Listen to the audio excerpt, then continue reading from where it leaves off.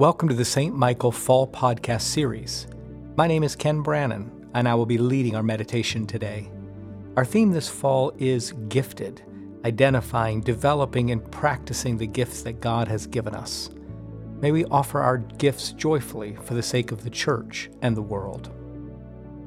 The love of God has been poured into our hearts through the Holy Spirit that has been given to us. A reading from 1 Corinthians chapter 14, beginning at the 26th verse. What should be done then, my friends? When you come together, each one has a hymn, a lesson, a revelation, a tongue, or an interpretation. Let all things be done for building up. If anyone speaks in a tongue, let there be only 2 or 3 at most, and each in turn, and let one interpret. But if there is no one to interpret, let them be silent in church, and speak to themselves and to God. Let 2 or 3 prophets speak, and let the others weigh what is said. If a revelation is made to someone else sitting nearby, let the first person be silent. For you can all prophesy one by one, so that all may learn and all be encouraged. And the spirits of prophets are subject to the prophets, for God is a God not of disorder, but of peace.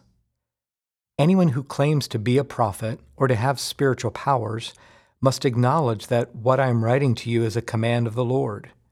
Anyone who does not recognize this is not to be recognized. So, my friends, be eager to prophesy, and do not forbid speaking in tongues, but all things should be done decently and in order. Here ends the reading. Finally, a passage written especially for Episcopalians. All things should be done decently and in order. As Episcopalians, we love when our faith proceeds in good order.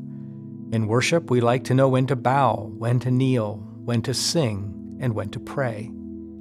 In prayer, we use the prayer book, which gives us good forms to follow, and even provides little explanatory notes called rubrics, which make sure we don't get too far off track.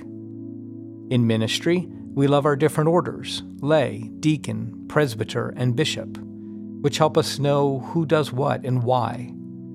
Whatever gripes you may have about the Episcopal Church, you can't blame us for ensuring that things are done decently and in good order. In fact, we may have taken that advice too far.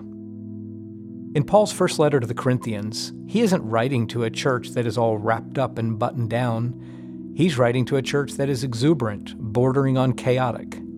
The Holy Spirit is with them, and they are practicing their spiritual gifts in abundance. People are speaking in tongues, but there aren't interpreters present, leaving people to wonder what has been said. People are prophesying, sharing revelations from God, but they are unwilling to yield the floor to others. As newcomers to the gospel of Jesus Christ, they are thrilled with the gifts of the Spirit, but they haven't yet learned the importance of listening, patience, humility, forbearance, godly love. They are so excited about the spiritual product that they've forgotten about the spiritual process. Paul seems to be saying, it doesn't matter how gifted you are, if you practice your gifts without love, you are a noisy gong or a clanging cymbal. I'm afraid that in the Episcopal Church we've gone to the other extreme. We're so concerned about right order, we forget that the Holy Spirit often comes in power and might.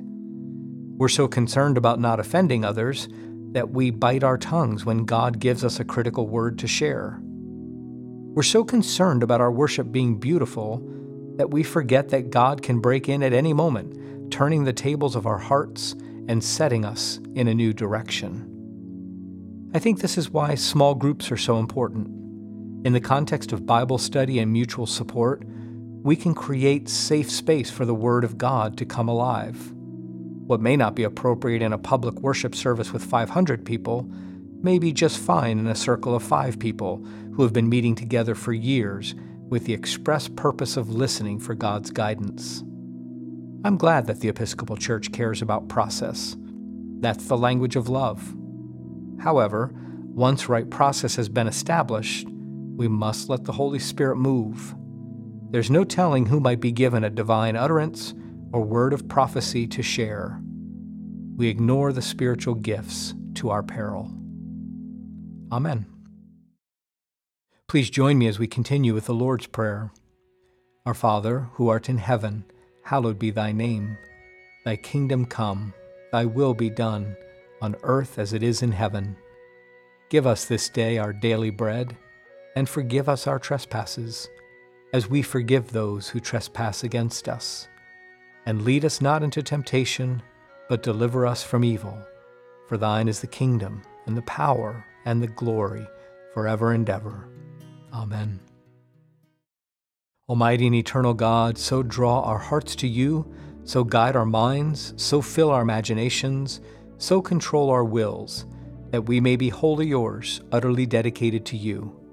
And then use us, we pray, as you will, and always to your glory and the welfare of your people, through our Lord and Savior, Jesus Christ. Amen.